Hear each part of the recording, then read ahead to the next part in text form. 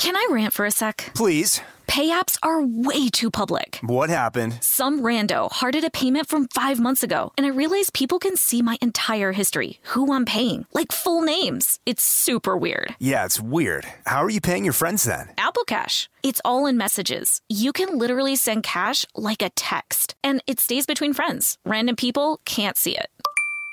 Did you just pay me $1 on Apple Cash? Shh. Services are provided by Green Dot Bank. Member FDIC. Terms apply. This episode is brought to you by PNC Bank, who believes some things in life should be boring, like banking. Because boring is safe and responsible, level-headed and wise. All things you want your bank to be. You don't want your bank to be cool or sexy. Sexy is for 80s hair bands, not banks. That's why PNC Bank strives to be boring with your money so you can be happily fulfilled with your life. PNC Bank, brilliantly boring since 1865. Brilliantly Boring Since 1865 is a service mark of the PNC Financial Services Group, Incorporated. PNC Bank, a National Association, member FDIC. Tennessee just sounds perfect. Whether that's live music, the crack of a campfire, or kids laughing on an adventure. To start planning your trip, visit tnvacation.com. Tennessee sounds perfect. Welcome to Stuff Mom Never Told You from HowStuffWorks.com.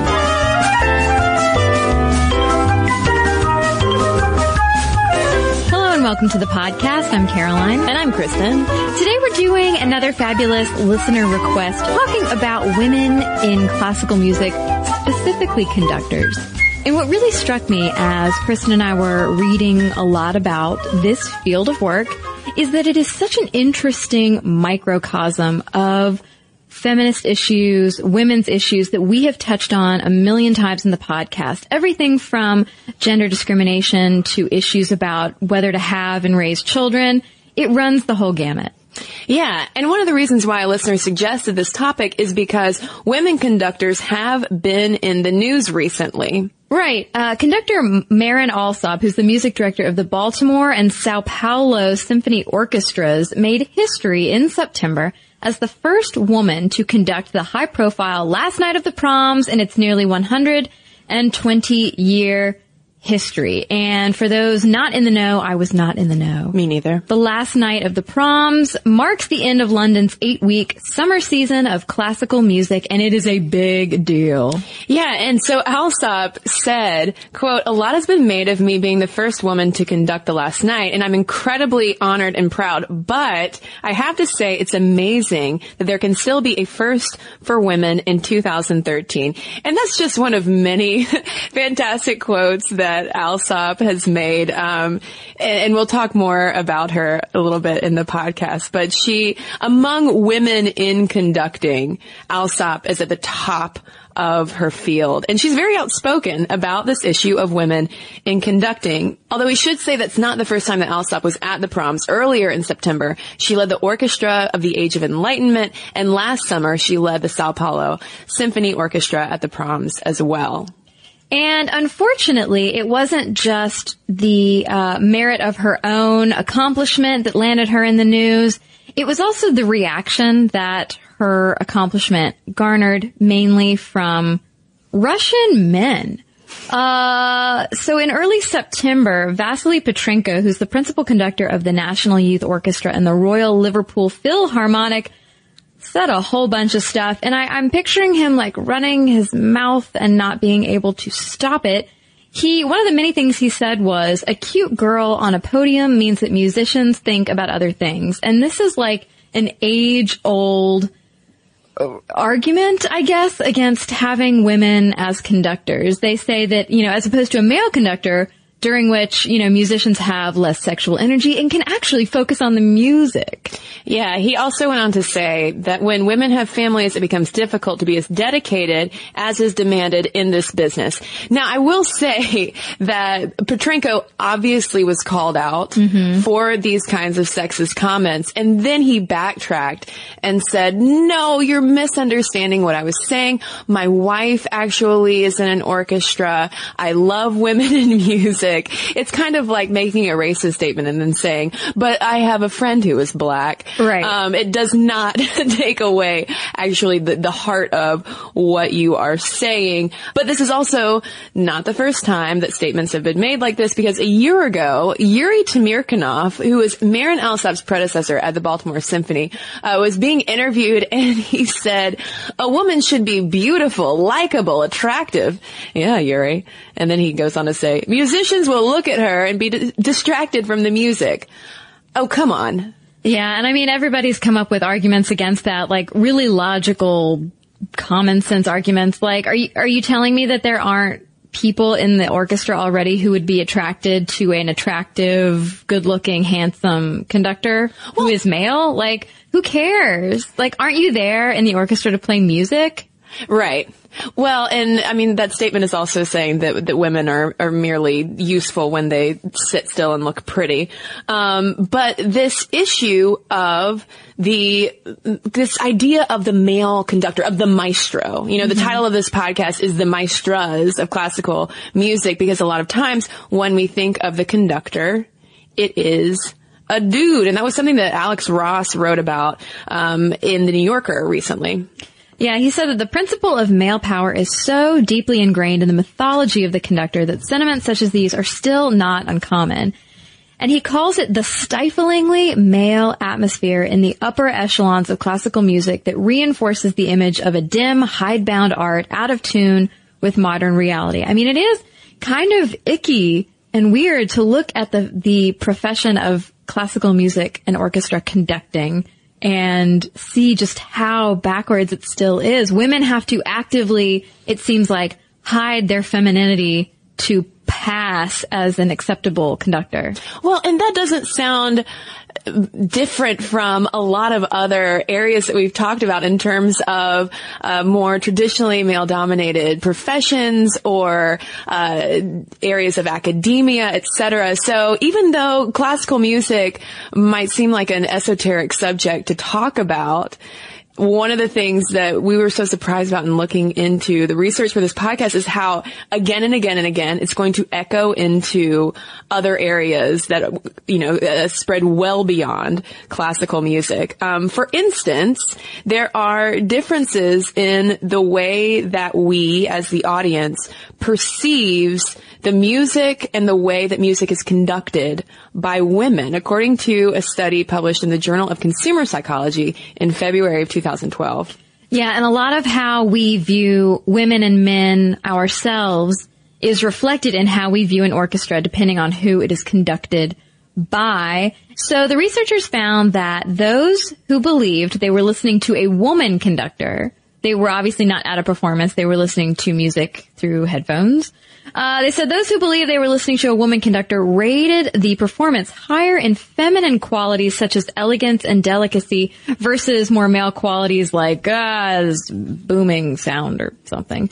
Overall, they gave the performance higher grades than those who believed they were listening to a man. And so boiling it down, the researchers determined that if someone can defy gender stereotypes and earn that much acclaim, we assume she must be absolutely amazing, and we judge her accordingly. So kind of like the Marin Alsops, you know, this trailblazing woman who is at the top of conducting, not just as a woman, but just for orchestras in general. She often is lauded as being so amazing, not because she's not amazing, but also I think that is elevated a bit because of her gender. Like, look, a woman's doing it. Yeah, she must be incredible. Can I rant for a sec? Please. Pay apps are way too public. What happened? Some rando hearted a payment from 5 months ago, and I realized people can see my entire history, who I'm paying, like full names. It's super weird. Yeah, it's weird. How are you paying your friends then? Apple Cash. It's all in messages. You can literally send cash like a text, and it stays between friends. Random people can't see it. Did you just pay me $1 on Apple Cash? Shh. Services are provided by Green Dot Bank, member FDIC. Terms apply. Snag a Job is where America goes to hire, with the deepest talent pool in hourly hiring. With access to over 6 million active hourly workers, Snag a Job is the all-in-one solution for hiring high-quality employees who can cover all your needs. On demand, temp to hire, part-time or full-time.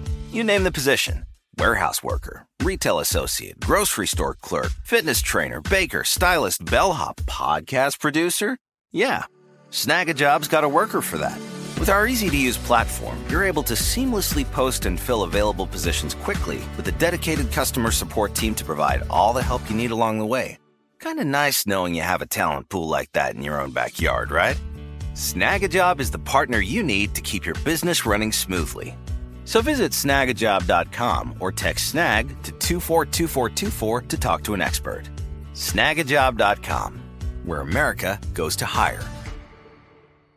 This episode is brought to you by PNC Bank, who believes some things in life should be boring, like banking. Because boring is safe and responsible, level-headed and wise. All things you want your bank to be. You don't want your bank to be cool or sexy. Sexy is for 80s hair bands, not banks. That's why PNC Bank strives to be boring with your money so you can be happily fulfilled with your life. PNC Bank, brilliantly boring since 1865. Brilliantly Boring Since 1865 is a service mark of the PNC Financial Services Group, Incorporated. PNC Bank, a National Association, member FDIC.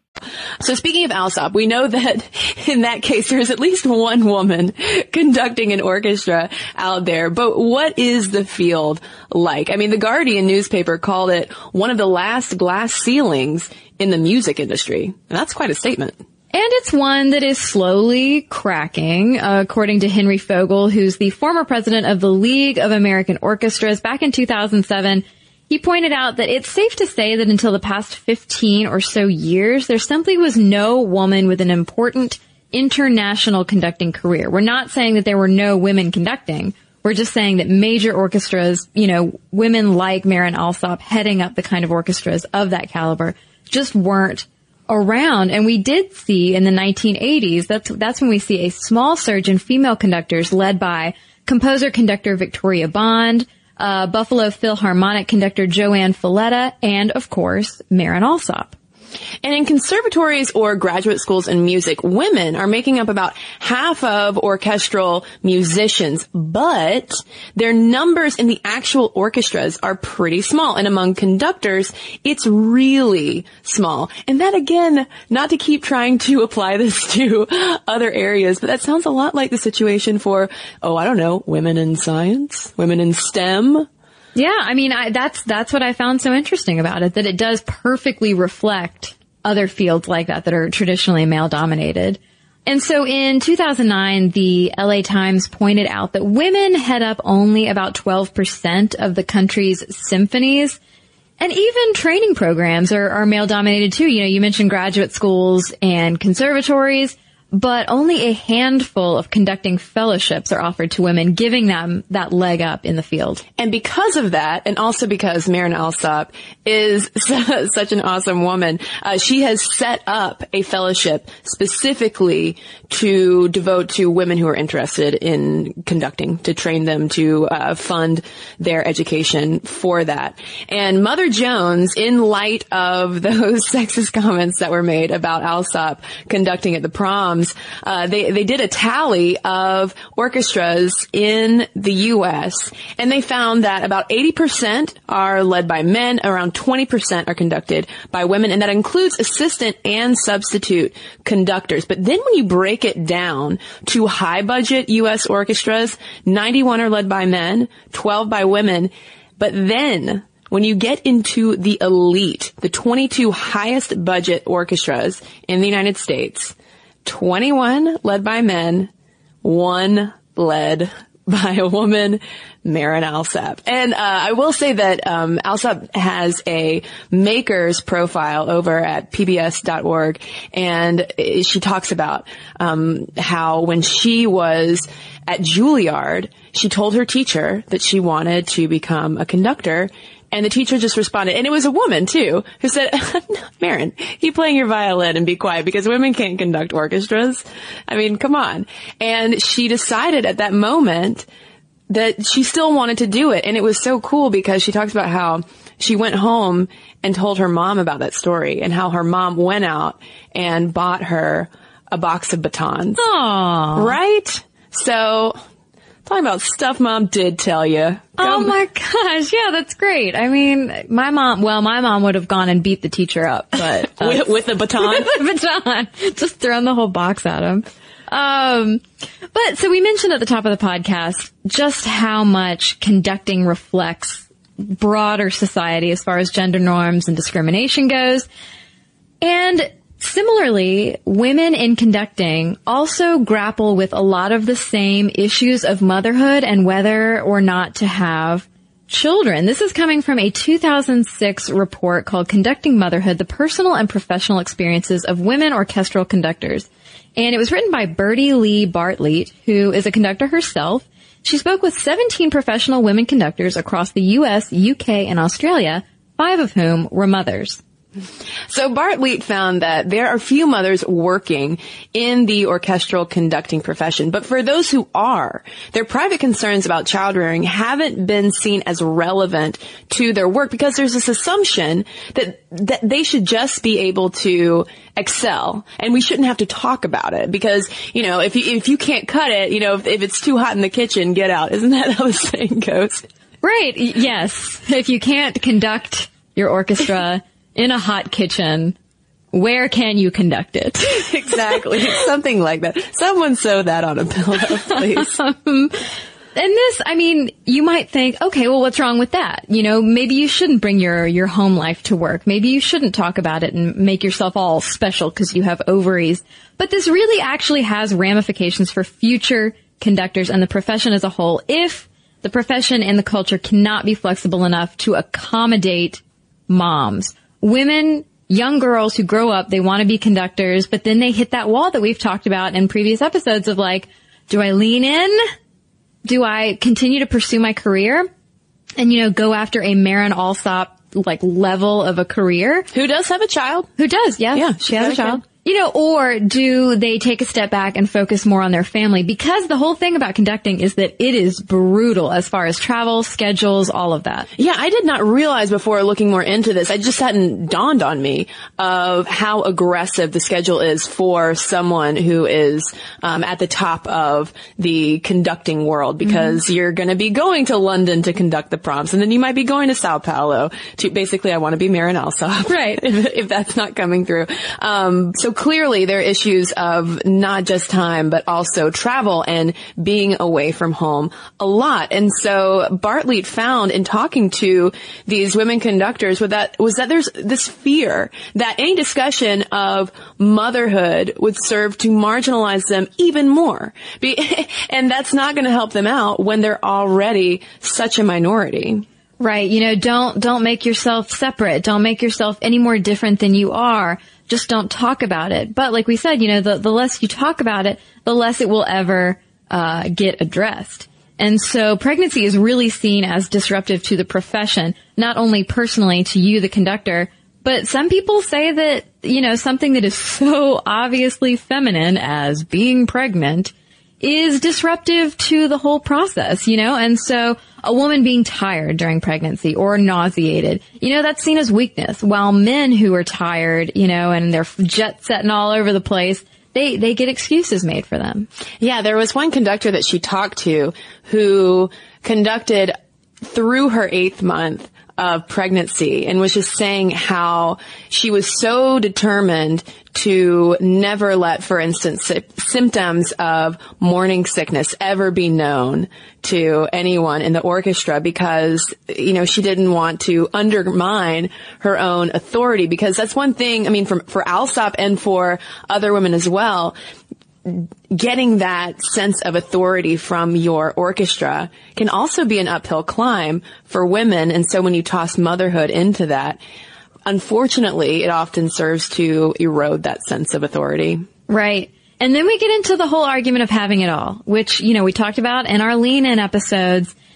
You know, Bartlett's conversations with these conductors really did focus on the fact that they know they can't have it all. They know there's no such thing as having it all. You have to sacrifice a whole lot if you want to, quote unquote, have it all. It's more about doing it all. and you can't. Well, it was interesting, too, in this study to read about how a number of these women were child-free by choice, and they had no qualms about it. I feel like a lot of times the conversations that we hear about women who choose intentionally to not have kids so that they have more time and energy to devote to their careers, there's often a lot of guilt attached to that. But for whatever reason, I didn't get that sense from a lot of these women, maybe because of the determination it already took to get to the point that they were in their professions. But it was kind of refreshing, honestly, to where it was just like, no, I don't have kids, and I'm an orchestra conductor, and that's what I wanted. That's how I saw my life. Right. One of them was talking about how she would rather do something perfectly.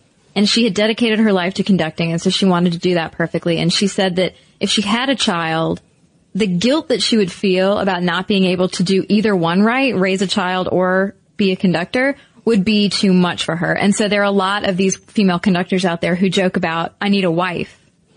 Because there are so many women out there who are married to male conductors, and they dedicate their lives completely to their husband's career, supporting him, you know, being there to take care of the kids, take them to school and all that. But if you are the mom and traditionally you're expected to do all that stuff, like, it seems overwhelming and impossible. It's like the clash of the traditional female private sphere versus the more male public sphere, which comes up when you look at the evolution of orchestras and women's place in orchestras and conducting, going back to when orchestras first began taking shape at the end of the 17th century. Right, and they started out as just small ensembles, and what is considered to be one of the biggest musical developments in the world is the expansion of orchestras from that small European ensemble in the 17th century to the present day configuration of about 100 players, which emerged in the 19th century at the same time that the powerful conductor emerged and his role became so publicized. And so gradually, as the popularity of orchestras and larger orchestras picked up, the role of conductor gained popularity and prominence. But before that, in the Baroque period, for instance, musical leadership would sometimes come from the harpsichordist or organist, and other times a musical director would stand somewhere random and just conduct off to the side. I kind of like that image. Yeah, just like he's just in a closet somewhere. Like, they can sense it, right? Exactly. But then around 1800, the keyboard takes a backseat to stringed instruments, and composers started combining different instrument sounds. So the first violinist would lead the performance from his chair, or a music director would lead the part of performance with gestures using a rolled up piece of paper or a stick, which led to today's batons. If I were, side note, if I were to conduct an orchestra, I would like to use pretzel sticks. That way I could snack, but I could also replenish and conduct. I was honestly so excited to hear what you were going to say. I was thinking carrot, because the whole reason they use a white stick is so that the orchestra can see it well. I don't want to eat a carrot, though. That's not as delightful as maybe a chocolate dip. But imagine it. It's so much more comedic. It's like a Bugs Bunny thing, like conducting with this big orange carrot with the green leaves hanging down. Oh, classical music fans right now, or musicians are cringing at the thought, I'm sure, of a conductor with a carrot. Right. So then we move on to the early 1800s, and that is when we see the conductor-composers begin to stand up on a podium front and center as orchestras grew. Because, like we said, as those orchestras expanded to what we know today to be about 100 people, they kind of needed to be up higher where they could be seen. And to give a little bit of history as far as the development of orchestras themselves, 1842, we have America's first and oldest existing professional orchestra, the Philharmonic Society of New York, which later became the New York Philharmonic.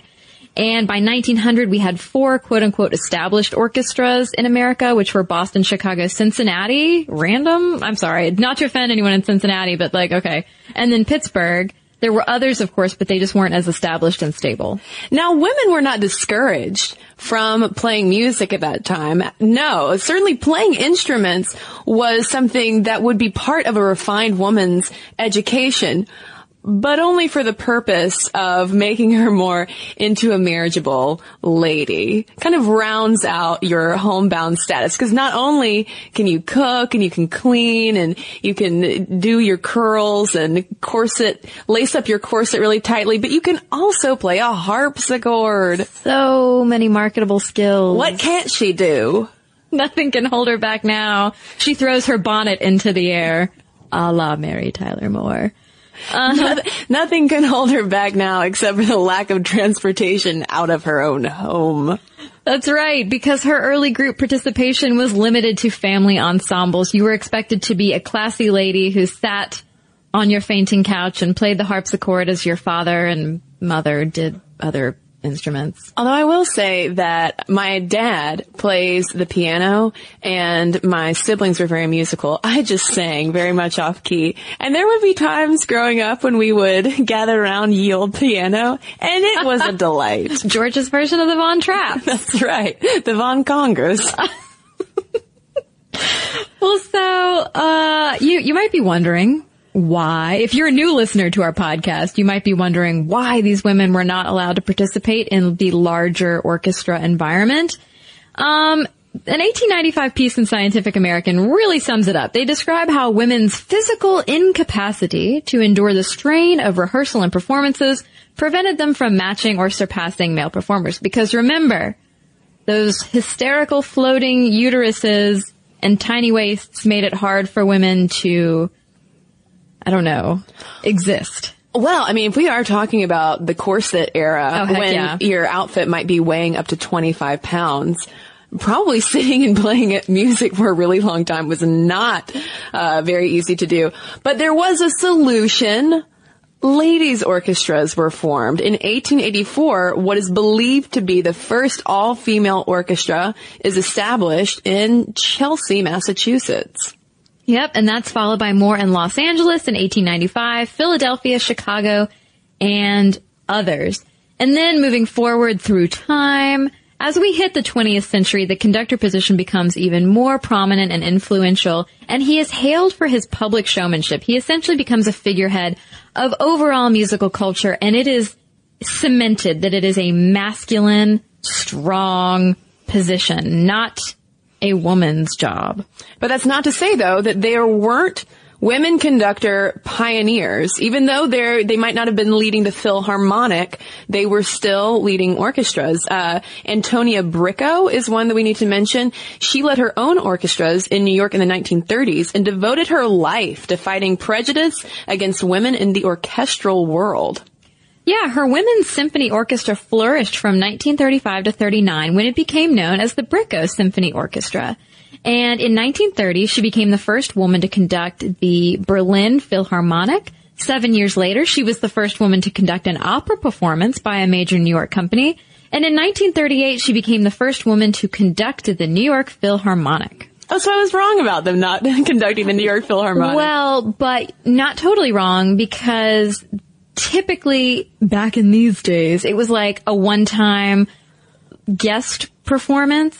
So it was like almost like a sideshow? Yeah. I mean, a little more classy than but basically, it was like, look at this woman doing this thing. Isn't that fancy? Well, I also liked that Bricco once said, I do not call myself a woman conductor. I call myself a conductor who happens to be a woman. Yeah, and I mean, that speaks to just the dedication that position takes, and the dedication and chutzpah it takes to enter that male sphere. And then we have Nadia Boulanger, who is a composer-conductor who did consider herself more a composer, but it should be noted that in 1937, she was the first woman to conduct an entire program of the Royal Philharmonic in London. She just didn't make a one-stop, conduct one piece and then leave. And the following year in 1938, she appeared as the first woman conductor of the Boston, New York Philharmonic, and Philadelphia orchestras. And Sarah Caldwell made a lot of inroads, not just in classical music, but also in opera. She ran an opera company at Boston University in 1952, and later that decade started her own company, and she was both the director and the conductor. And in 1974, she became the second woman to conduct the New York Philharmonic. And I mean, even then though, the first time was with Boulanger in 1938. So that's quite a gap of years there. In 1976 though, she also became the first woman to conduct at the Metropolitan Museum of Art. Well, I thought it was interesting that in 1974, when she conducted the New York Philharmonic, the program was partially sponsored by Ms. Magazine, and she offered only works by women. Hey, women helping out women. Tooting a horn. Probably literally, or a French horn. So many horns. Even a tuba.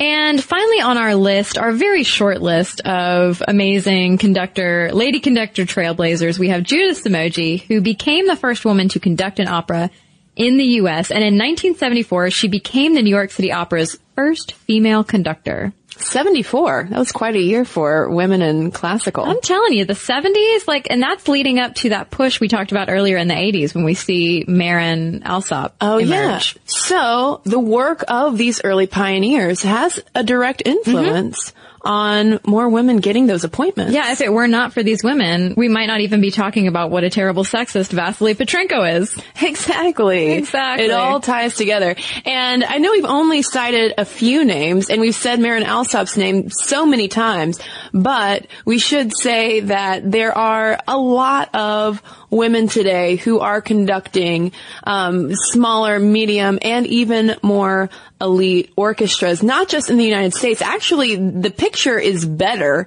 when you go over to Europe. A lot of women will get international appointments first and then come back to the United States with that cred and be able to get more appointments that way. So it's getting better. I think that even though Petrenko's comments are cringeworthy, it certainly sparked a conversation. Yeah, and that is the important thing. As we've said before on the podcast, without people talking about it, nothing's going to change. Just as within conducting, if you don't talk about motherhood and the issues around family and all that stuff, that's not going to change. On the larger scale, if we didn't have a lady like Marin Alsop conducting the last night of the proms, then maybe we would never have had this podcast episode. Well, and before the listener suggested this topic, I hadn't even thought about this. I'm not a classical buff. I listen to classical music, but it's not a world that I'm immersed in. But like with a lot of other topics that we talk about on the podcast, there's so much to these issues that relate to broader women's issues. So I hope this has been enjoyable. And we did not even talk about composers. I know that I think you did some preliminary research on that, Caroline, and it's a little bit better for women in classical composition. But I really want to hear from women who are in orchestras. If there are any conductors listening, women or men who are into classical, let us know your thoughts. momstuff@discovery.com is where you can send them, or you can tweet us at momstuffpodcast, or find us on Facebook and leave us a message there. And we've got a couple messages to share with you right when we come back from a quick break. Snag a Job is where America goes to hire, with the deepest talent pool in hourly hiring. With access to over 6 million active hourly workers, Snag a Job is the all-in-one solution for hiring high-quality employees who can cover all your needs. On demand, temp to hire, part-time or full-time. You name the position. Warehouse worker, retail associate, grocery store clerk, fitness trainer, baker, stylist, bellhop, podcast producer. Yeah, Snag a Job's got a worker for that. With our easy-to-use platform, you're able to seamlessly post and fill available positions quickly with a dedicated customer support team to provide all the help you need along the way. Kind of nice knowing you have a talent pool like that in your own backyard, right? Snag a Job is the partner you need to keep your business running smoothly. So visit snagajob.com or text snag to 242424 to talk to an expert. Snagajob.com, where America goes to hire. This episode is brought to you by PNC Bank, who believes some things in life should be boring, like banking. Because boring is safe and responsible, level-headed and wise. All things you want your bank to be. You don't want your bank to be cool or sexy. Sexy is for 80s hair bands, not banks. That's why PNC Bank strives to be boring with your money, so you can be happily fulfilled with your life. PNC Bank, brilliantly boring since 1865. Brilliantly Boring Since 1865 is a service mark of the PNC Financial Services Group, Incorporated. PNC Bank, a National Association, member FDIC. Tennessee just sounds perfect, whether that's live music, the crack of a campfire, or kids laughing on an adventure. To start planning your trip, visit tnvacation.com. Tennessee sounds perfect. And now, back to our letters. Well, I've got an email here from Dennis, and the subject line is Gay Latino Males' Perspective on Feminism, Womanism, and Solidarity. And this is in response to our podcast on Latina feminism and solidarity for white women. And he writes, I'm a homosexual male feminist, and I also am a Latino person. I grew up in a very Americanized household, but there were still vestiges of our deeper Mexican culture. So I feel I have a perspective of how the American patriarchy and Latino machismo attitude influenced the women in my family and those of us in my family who are LGBT people. This unique perspective has molded me into a bit of a civil rights activist, and I'm beginning to work actively in my community to support the gender, sexual, and romantic minorities in my largely Latino community. I hope to help in the fight to break down some more patriarchal views here in my town and make it a more welcoming area for underrepresented minorities. I can see how feminism from the past and even to the 90s was very much centered on white middle-class women and kind of left women of color, trans people, and male allies to the wayside. I do think now that third-wave feminism has become very intersectional, and feminism will have more inclusiveness for people of all races and genders in the near future, thanks in part to increased exposure of women of color feminists and queer feminists on the internet, and through the recognition of privilege by white feminists in using the platforms that they have to open up discussion for people of color, much like you two have done so wonderfully. So thanks, Dennis. All right, I have one here from Caitlin. She says, I just caught up on all of the Lean In dedicated podcasts and a few other episodes of yours this weekend, and it was all especially helpful. I'm being let go from my job of 5 years because changes are being made on a higher level that deem my position unnecessary. I thought I'd be here forever. Negotiating? Check. I need to ensure that I not only get employed, but also that I make what I deserve. Feeling imposter syndrome? Yep. What have I been doing for the last 5 years? How can I even pretend to be worth something when my work is now unnecessary? Dealing with anger? A big fat yes, though I'm trying to control it in positive ways. Being bossy or assertive? I need to be the latter, though I was also called the former in my youth. I feel even more ready to take on the job market and advocate for myself on my next adventure. And then she says, if anyone's also going through being let go, I got some great advice recently that I wanted to share. 1, it's a business, not a family. They're not obligated to keep you, even though they care about you. 2, you are not your job title. You perform that function and you are good at it, but it is not who you are. That's made up of so much more and is how you determine your next steps. So thank you for the awesome advice and perspective, Caitlin, and good luck on your job search. Yeah, I really liked how she's offering had a different perspective on leaning in, other than how you do it while you are in your job, because I'm sure a lot of women can, and men listening, can relate to that situation. Unfortunately, recessions are the worst. So, if you have any thoughts to send our way, though, momstuff@discovery.com is where you can do it. You can also tweet us at momstuffpodcast. Find us on Facebook as well, and follow us on Instagram at Stuff Mom Never Told You for some photo fun. And also, what's fun is our Tumblr, stuffmomnevertoldyou.tumblr.com, where you can find episodes, blog posts, and other fun things that we find on the internet. And finally, you can check us out on YouTube. Head over to youtube.com/stuffmomnevertoldyou, and don't forget to subscribe. For more on this and thousands of other topics, visit howstuffworks.com.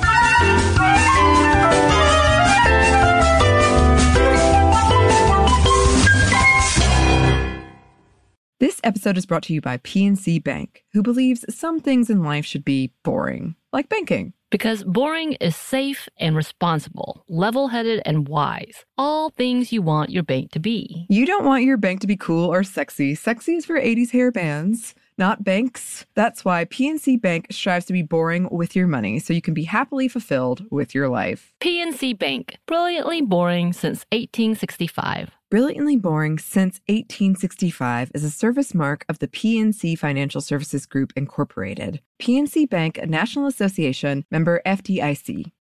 Tennessee just sounds perfect, whether that's live music, the crack of a campfire, or kids laughing on an adventure.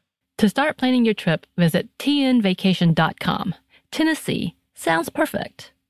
This episode is brought to you by Pedigree. If you've been looking for love at first sight, it is closer than you think. It can be found at your local shelter. So this June 7th to 9th, join the Pedigree Adoption Drive, and the Pedigree brand will reimburse your dog adoption fees nationwide. Pedigree knows that bringing a dog into your home not only opens their heart, it can open yours too. Visit pedigree.com/adoption-drive to learn more about the adoption drive and to see full terms and conditions.